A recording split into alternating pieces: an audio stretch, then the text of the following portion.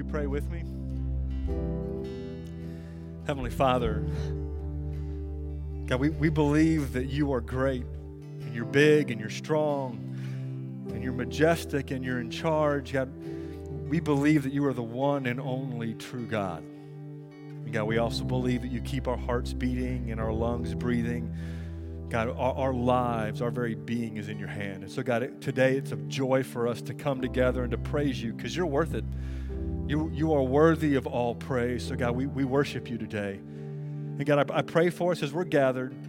God, as we're gathered, I pray we continue to worship. And I'm asking, God, would you help all of us to continue worshiping by hearing what you would say to us through your word. God, I'm praying you give us hearts to hear, that we be tender and soft towards you and your word. And God, I'm also praying you would help me to teach. God, I need you.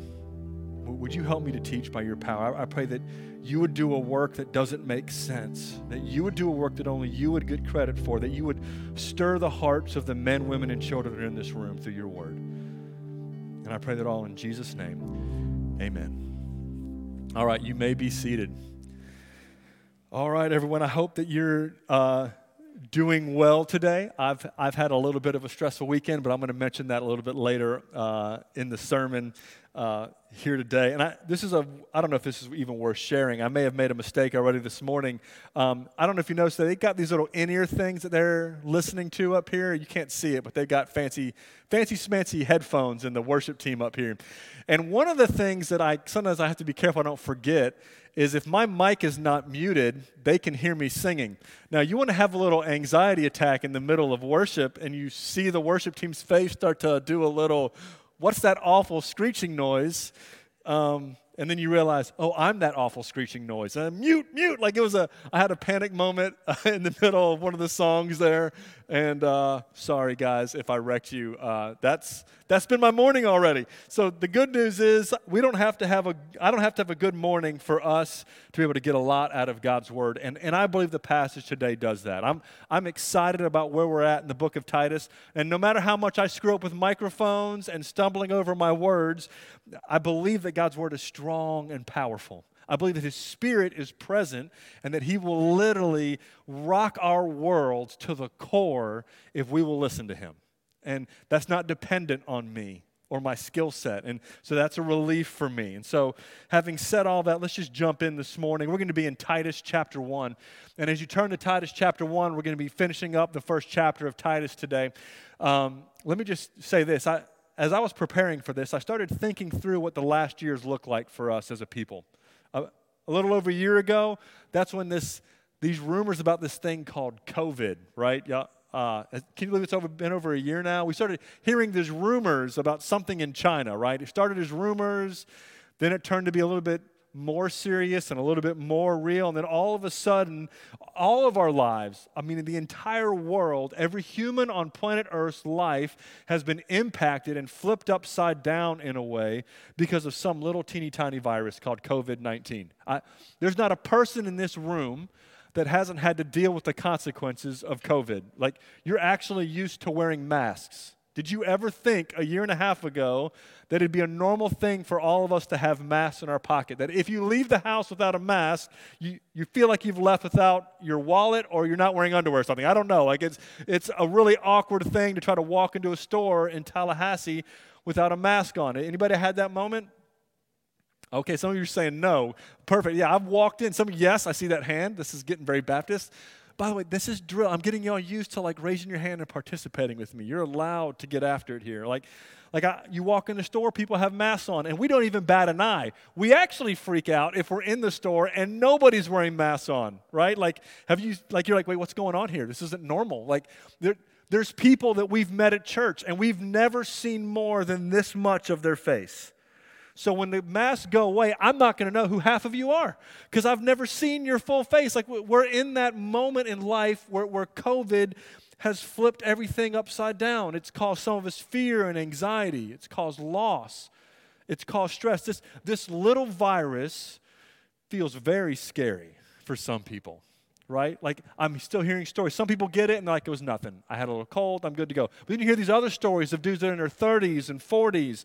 They're in shape, and all of a sudden, this thing knocks them off their feet. Some of them don't make it. Like, you hear all these things about this horrible thing, this little virus that's kind of going on. And as I was thinking through that, and looking at what Paul is talking about today, I couldn't help, I'm a Baptist pastor, this is what we do. I couldn't help but see some correlations spiritually to what Paul is talking about in Titus chapter 1.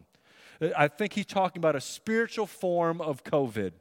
This little thing that looks, it sounds like a rumor at first, but if it takes root, it could literally flip everything upside down. Like, you don't know how poisonous and dangerous this thing is until you actually get it. And I think all of us have washed our hands more in the last year. We've been more guarded about how we have contact with people. We've been more guarded about personal spacing and masks. And some people are like, I like more personal space. This is great. But the rest of us are like, listen, this is getting old. Like, we've been isolated and worn out because we've been very cautious about a disease. And yet there's a spiritual disease that could very easily ravish a church and a person's life.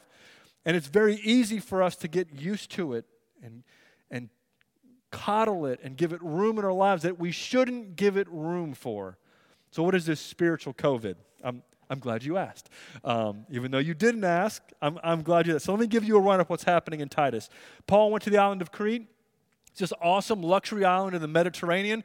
He didn't go for a vacation. He went to plant churches, and he went to village after village after village, planted a ton of churches, and left his boy Titus with him, who said, listen, Titus, I got the churches started, but you need to get them established. You need to go to all these churches and set up the leadership and organize the churches. And right here, we've been looking at the qualifications for a leader in the church. It's almost all character, very few skill sets, almost exclusively godliness, except for one skill set.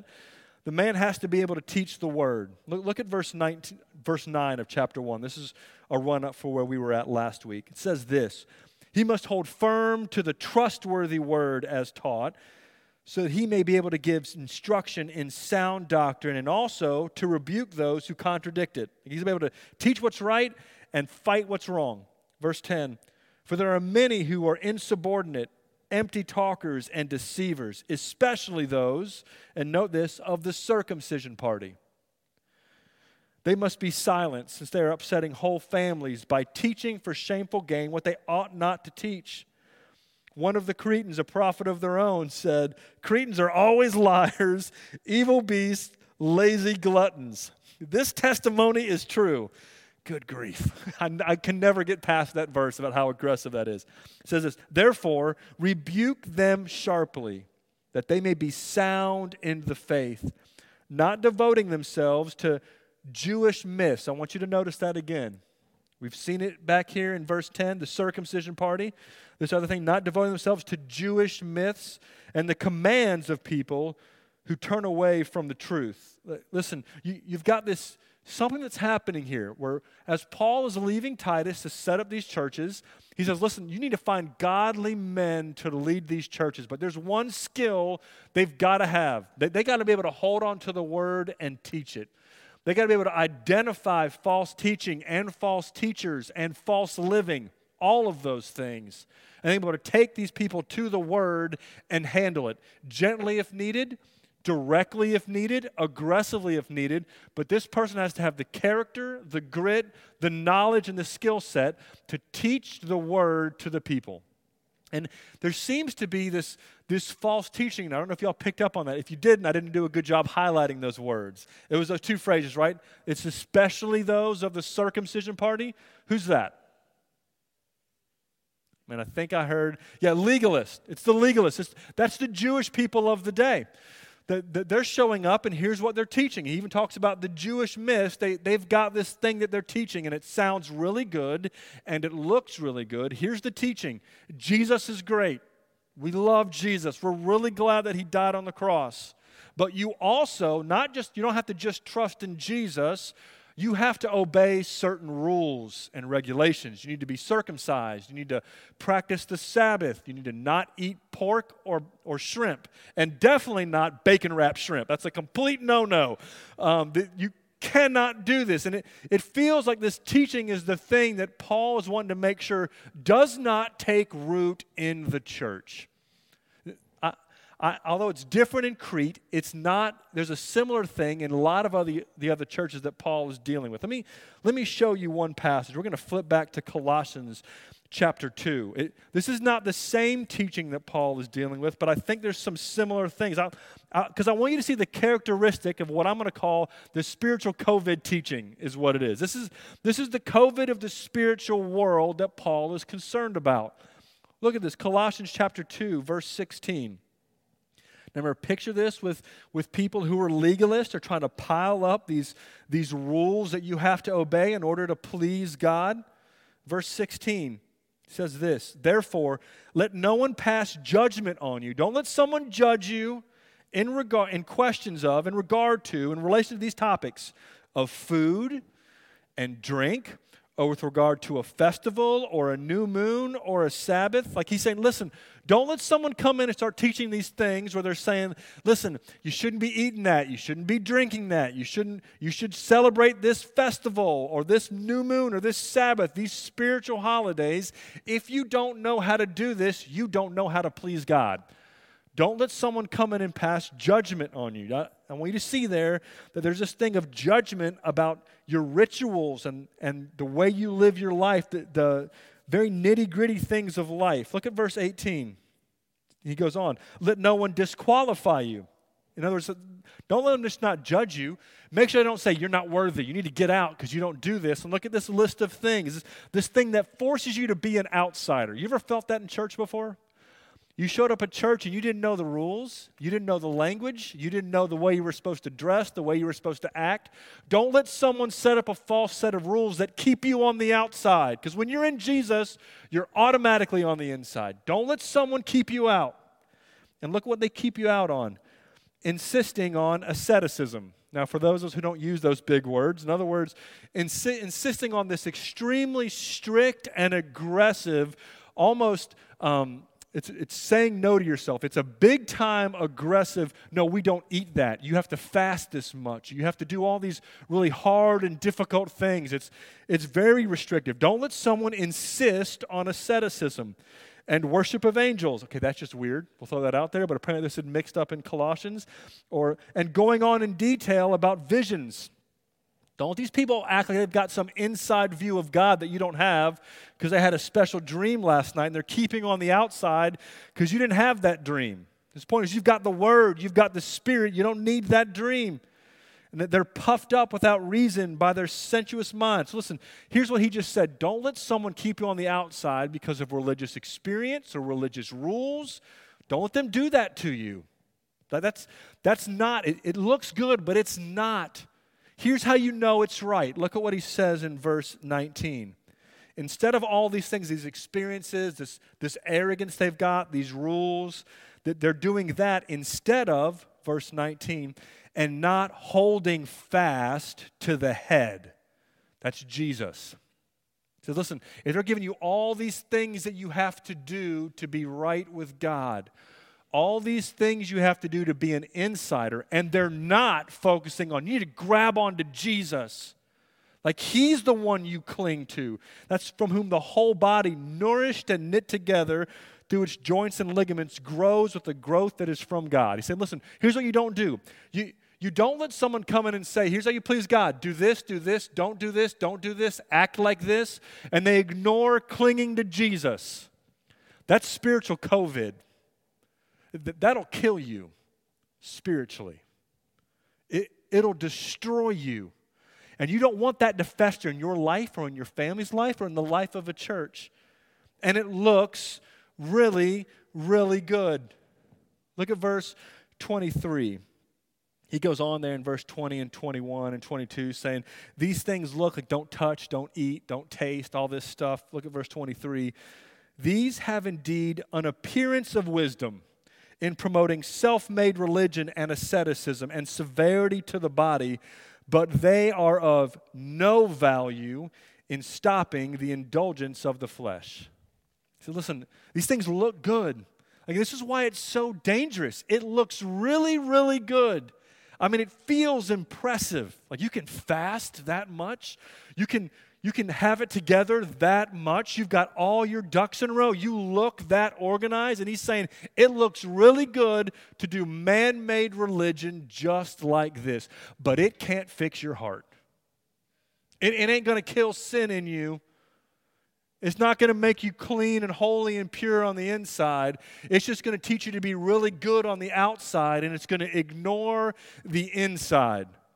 Listen, here's what's scary about this to me when I think about this. The thing that's scary to me about this is the fact that very easily people could look really awesome in the church. I mean, they could look like they've got it together, man. Like that's the role model you want.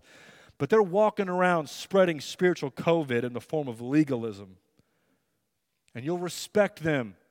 And you'll think they've got it together. And you feel like, well, if that person is saying it, then I definitely need to do that. They will literally mix a little arsenic in your spiritual food is what they're doing. It's just a little bit of poison. It's just a wee bit of COVID. And you're spreading that thing around like a non-symptomatic person. I just lost the word there, whatever that is. The one everyone's afraid of. You've got COVID, but you don't know it, and you give it to everybody. That's what could easily happen with the church.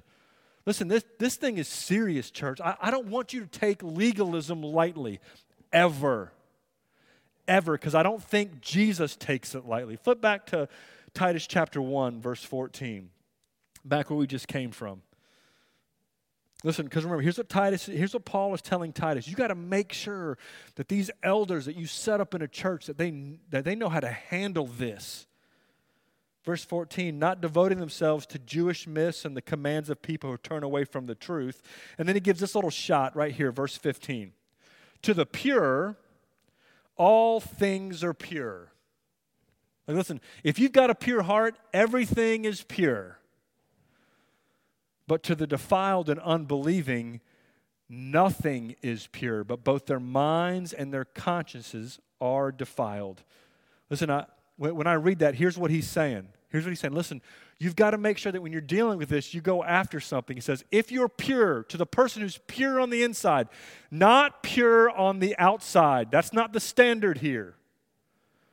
To the person who's pure on the inside, everything is pure. But if that inside isn't pure, that inside isn't clean, if that inside isn't believing and clinging to Jesus, if it's not that, it doesn't matter what you do. It'll never be pure and good and holy and clean. I need you to hear that. To the person who's pure on the inside, everything is pure. But to the person who's on the inside, impure and undefiled, there's nothing you can do that won't be dirty. Does that feel like bad news to anyone else? That feels like really bad news. For everyone who's over 8 years old, that should feel like really, really bad news. Right? That should freak us out a little bit. Like, so you're telling me it doesn't matter how much I come to church. If the inside isn't clean, I'm contaminating the whole dag-blasted thing. You're telling me it doesn't matter that I've been baptized. Because even if I got baptized, if the inside isn't clean, it's all dirty. You're telling me it doesn't matter how much I read my Bible and pray. You're telling me it doesn't matter how many good things that I do. If the inside isn't clean, none of it's clean? Listen, that may not feel like bad news to you, but it feels like bad news to me. Because here's the question that's going on in my head. I'm sitting here going, man, is that really what Jesus teaches? Because I don't know that how do I fix that? Like, I can fix my behavior. I can show up at church more often. I can read my Bible more often. I can get baptized a whole bunch. My office is right over there. I can go in and get myself baptized every single day. I can have communion all the time. I can be in small group. I can serve in the church. I can get crazy and fast as much as humanly possible and lose tons of weight. I can do all sorts of religious things. I can go door to door. I can pass out tracts. I can share the gospel. I can move overseas as a career missionary and go to the scariest places in the world and spend my life over there. But if my inside isn't clean, it's all still dirty. That doesn't feel good to religion. That doesn't feel good to church people. That definitely does not feel good in the southeastern part of the United States. That's not what gets peddled at churches sometimes. Let me show you what Jesus says again. Listen, I got all sorts of verses for us to go through. Matthew chapter 15. Look at what he says here in verse 8 and 9. Here's what Jesus is talking about. His disciples sit down to eat dinner. They didn't wash their hands right. There were like rules about how to wash your hands for the Jews. It wasn't just wash COVID off. It was wash filth off, wash sin off, wash contamination. Man, God's holy. I got to clean my hands right, because if my hands aren't holy and clean and I take that food and I put it in, I got some sin on it, and now it's going to get in here and I'm going to be filthy. God's going to be mad at me. Be distant from me because of what I ate or drank, because my hands weren't clean. They get in a fight with Jesus about it. And here's what he says, verse 8 of Matthew 15. This people honors me with their lips, but their heart is far from me. And they got a good talk. They seem like they got some good obedience. They could care less in their heart about me. In vain do they worship me, teaching as doctrines the commandments of men. Then he says this in verse 10. He called the people to him. This is really awesome. Pharisees are getting in a fight. He says, everyone come here. I need to talk to everybody. Everybody circle up. Everyone get over here. You know what these guys just said about not washing your hands? He says this. Hear and understand. It's not what goes into the mouth that defiles a person, but that what comes out of the mouth. This defiles a person. Now listen. Now you may be hearing that saying, listen, he just said I can't say bad words or it makes me dirty. That sounds like that's not what you're saying. Well, that's why the disciples got confused. Look at verse 16. And they come to say, hey, can you explain that to us? This didn't make sense. What do you mean? We're Jewish. We're supposed to not eat bacon. You were real clear about that in the Old Testament. And now you're saying it doesn't matter. Can you explain it? It feels like a tricky parable. And then Jesus, verse 16, says, are you also still without understanding? Man, he gets so aggressive. Do you not see that whatever goes into the mouth passes into the stomach and is expelled? It just leaves you. I want to get into that. Verse 18. But what comes out of the mouth proceeds from the heart. Listen, it's not what you eat. And it's not even what you say. It's what you say is coming from something in here. What you think is coming from something in here. What you want is coming from something in here. And this defiles a person. For out of the heart come evil thoughts, murder, adultery, sexual immorality, theft, false witness, slander. These are what defile the person. Listen, here's what he just said. He said, before adultery ever happens, before immorality ever happens, before theft ever happens, before anything bad ever happens, something starts in your heart. Listen, all those bad thoughts, all those bad actions, listen, they say more about your heart than they say about anything else. And here's what I see Jesus saying here. Listen, his goal for you is not to change your behavior and ignore your heart. Jesus always goes after the heart. Always. Religion goes after your behavior. Jesus goes after your heart. Legalism goes after behavior modification. The gospel goes after serious, deep, holy, and complete heart change. And I hate the fact that at times it feels like I've gotten sucked into another form of Christianity that focuses on my behavior and not my heart. Let me show you another spot where Jesus says this. Matthew chapter 23, verses 23 through 26. I know it's a lot of verses, but I need you to see this. I need you to see it with your own eyes and you hear what Jesus is saying to us. It says, woe to you, scribes and Pharisees, hypocrites. And why does he call them hypocrites? He's been going off on them for a whole chapter here in Matthew 23. For you tithe mint and dill and cumin. You tithe even your spices. You go out and you get some basil out of your garden if you've got an herb garden. Man, listen, I take 1/10 of that basil and I'm giving it to Jesus. This dude is serious about church and tithing. He tithes his spices. And you've neglected the weightier matters of the law, justice and mercy and faithfulness. These you ought to have done without neglecting the others. Listen, you are detailed about your outward obedience, but you've neglected what God cared about most: justice, mercy, and faithfulness. Look at verse 25. Woe to you, scribes and Pharisees, hypocrites! For you clean the outside of the cup and the plate. It's polished, no dirt on it, it ain't nasty. But inside, inside they're full of greed and self-indulgence. You blind Pharisees, first clean the inside of the cup and the plate, that the outside also may be clean. I want us to hear this. I almost want to shout it out. Jesus always wants us to go to the heart. Always.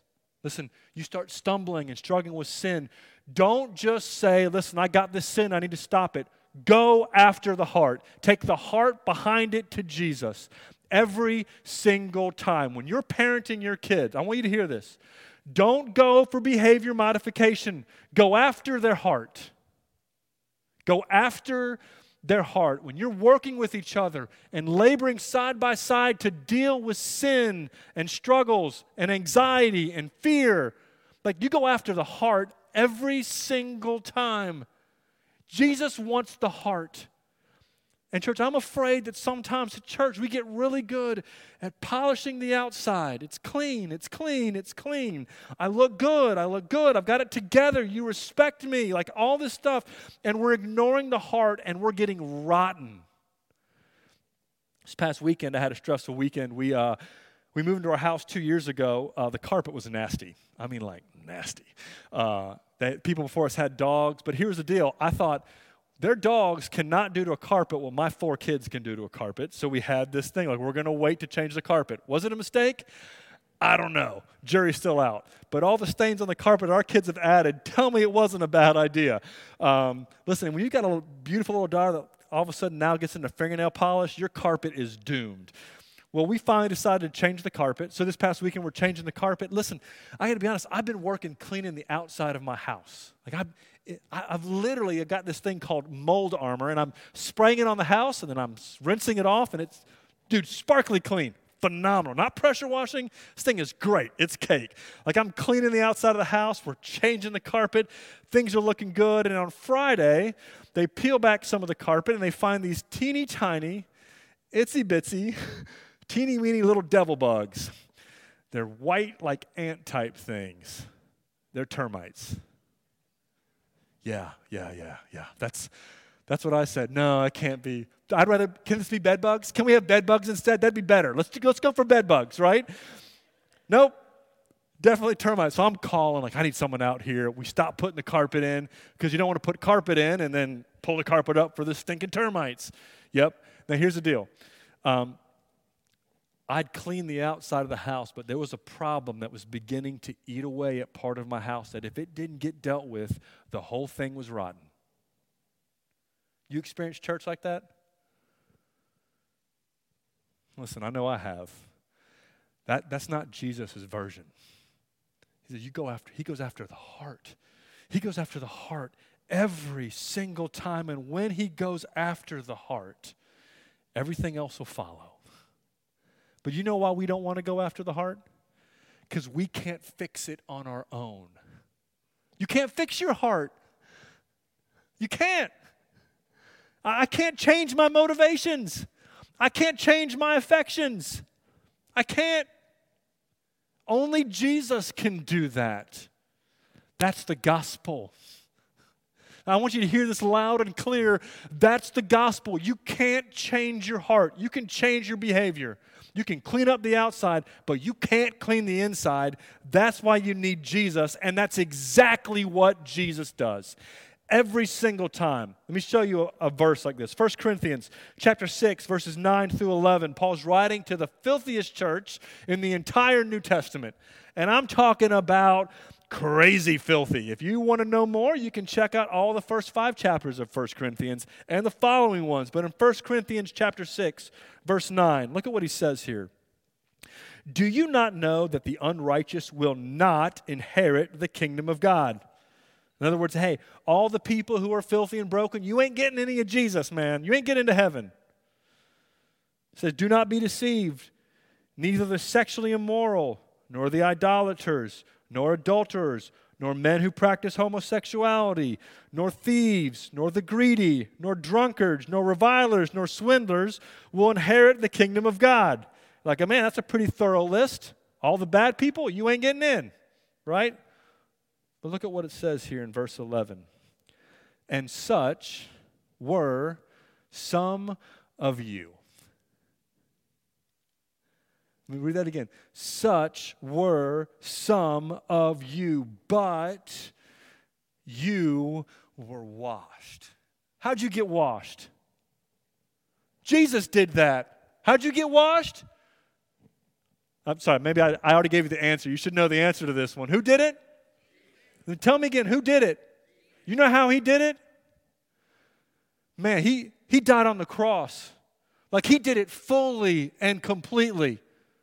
Like he allowed his back to be beaten and his face to be smashed and a crown of thorns on his head. He allowed himself to be disrespected and spit on and mocked. And they nailed that man to a cross. Why? So he could clean you and me. And he did not do a half job of it. He did the whole thing. And we want to feel like, man, you just get me to heaven and I'll do all this stuff over here on my own. No. Man, he paid the full price. Everything you need to be cleaned on the inside, Jesus has got. So don't go nowhere else trying to clean your heart. You run to Jesus and only Jesus over and over and over and over again. You tell yourself, no, Jesus paid the price for that. And you just pay the price for it. He gave me everything I need, the cleaning solution to get that COVID out of my heart, to get those termites out of the inside, to get that lust, that greed, that wrong desire, that envy, that jealousy, all of it. Man, all the hate and the bitterness, he gave me everything I need to really clean it. And we're meddling around with other things, trying to get the outside looking good. And he's saying, I don't need to, I'll get your outside, but I've got your inside I'm working on first. Listen, church, man, I want you to hear this. I want you to hear not only that Jesus cleans you, that he is cleaning you, and he can do it completely and totally. Don't run after anything else. You go after Jesus and him alone. You go after the heart with your kids. You go after the heart with your spouse. You go after the heart with yourself. You go after the heart with one another with the gospel of Jesus Christ. Listen, so when Paul is sitting there telling Titus in chapter 1, to the pure, all things are pure. How do you get that pure? Jesus. You get that pure, and you only get that pure through Jesus. And when he makes you clean like that, everything that you do to worship him is now clean. Dude, man, I hope that feels like good news to you. Right? Listen, so you're trying to sing on a Sunday morning and your heart feels out of whack, but Jesus has saved you and he's cleaned you and you feel distracted. You know what the gospel says? It says to the pure, everything is pure.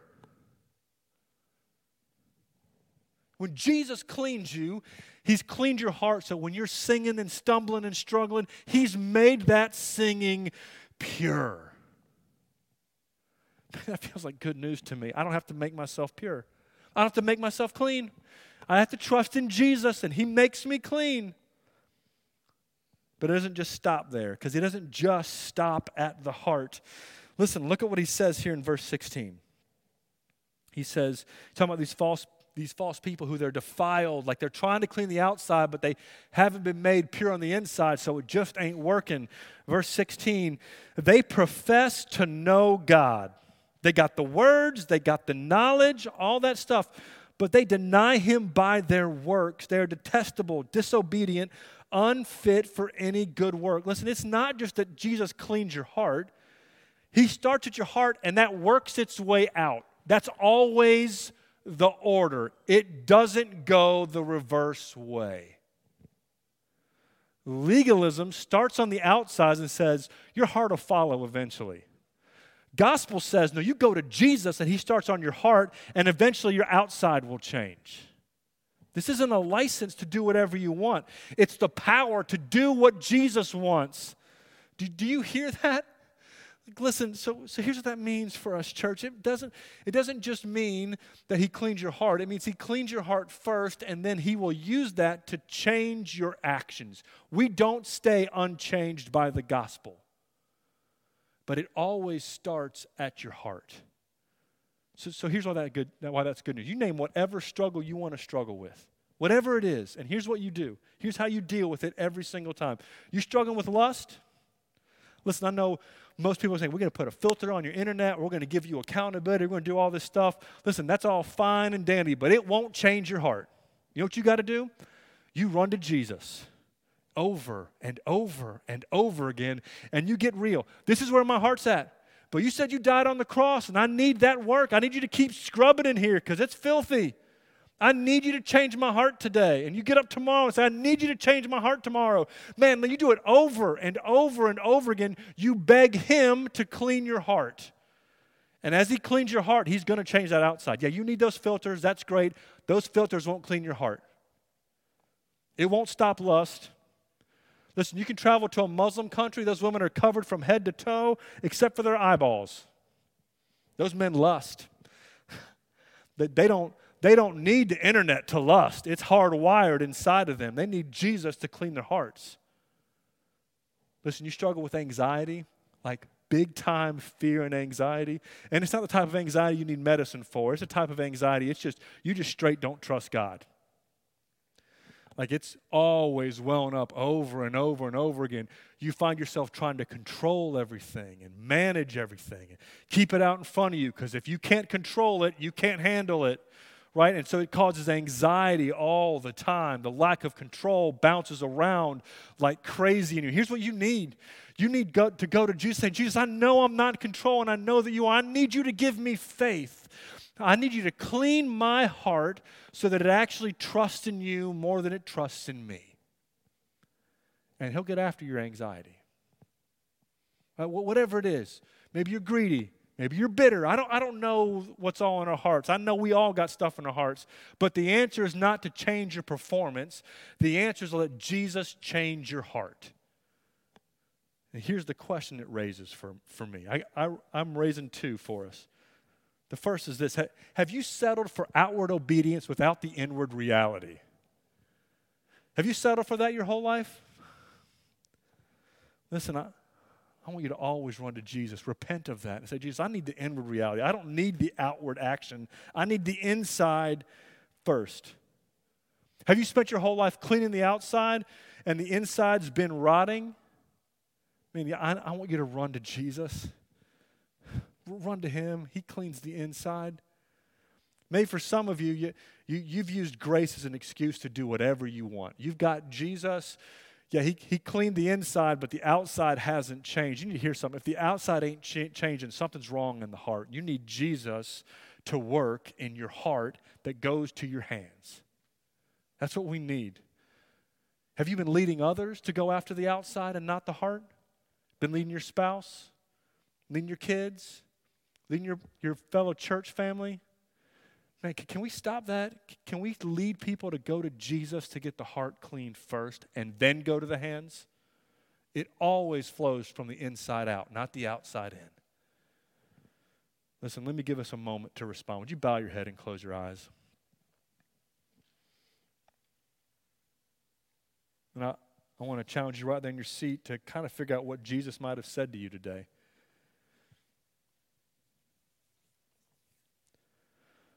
Listen, if you've settled for outward obedience without the inward reality, I want you to right there repent and ask Jesus to change your heart.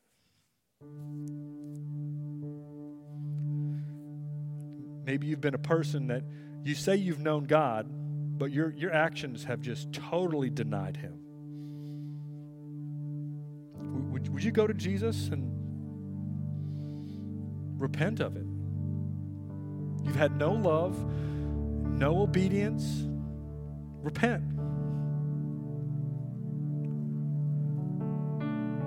Maybe for some of you, this isn't about improving your walk with God. Maybe you've never actually started your walk with God. You're here today and you've learned about religion, but you've never come to that moment where you placed your trust in Jesus and been changed on the inside. I just want to remind you of the good news. It's never too late.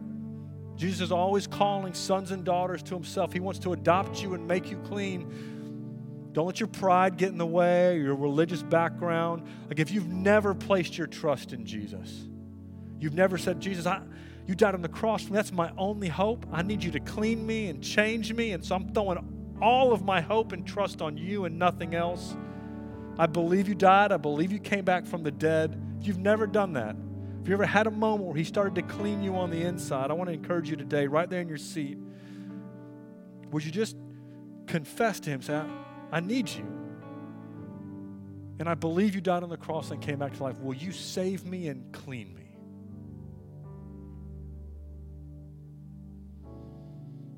Listen, for some of you, you have seen Jesus change your heart. I said, I want to call you to worship right there in your seat.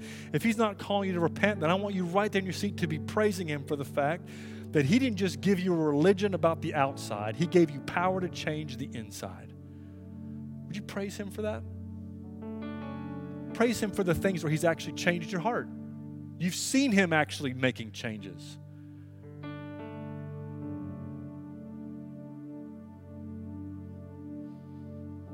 Heavenly Father, God, we come to you right now, and here's what we say. God, we want to be your people. We want to be your people who are changed from the inside out. So God, I pray for every man, woman, and child in this room. God, would you make us a people that place our trust in you and you alone? God, would you make us a people who always go after the heart? God, show us how to do that with our kids and with our spouses, with one another, with ourselves. God, make us a people whose only hope is you cleaning us. And God, would you make us a people who aren't just clean on the inside. God, would you make us a people who obey on the outside because of an inner reality? God, make us that type of people. And God, I pray it all in Jesus' name. Amen.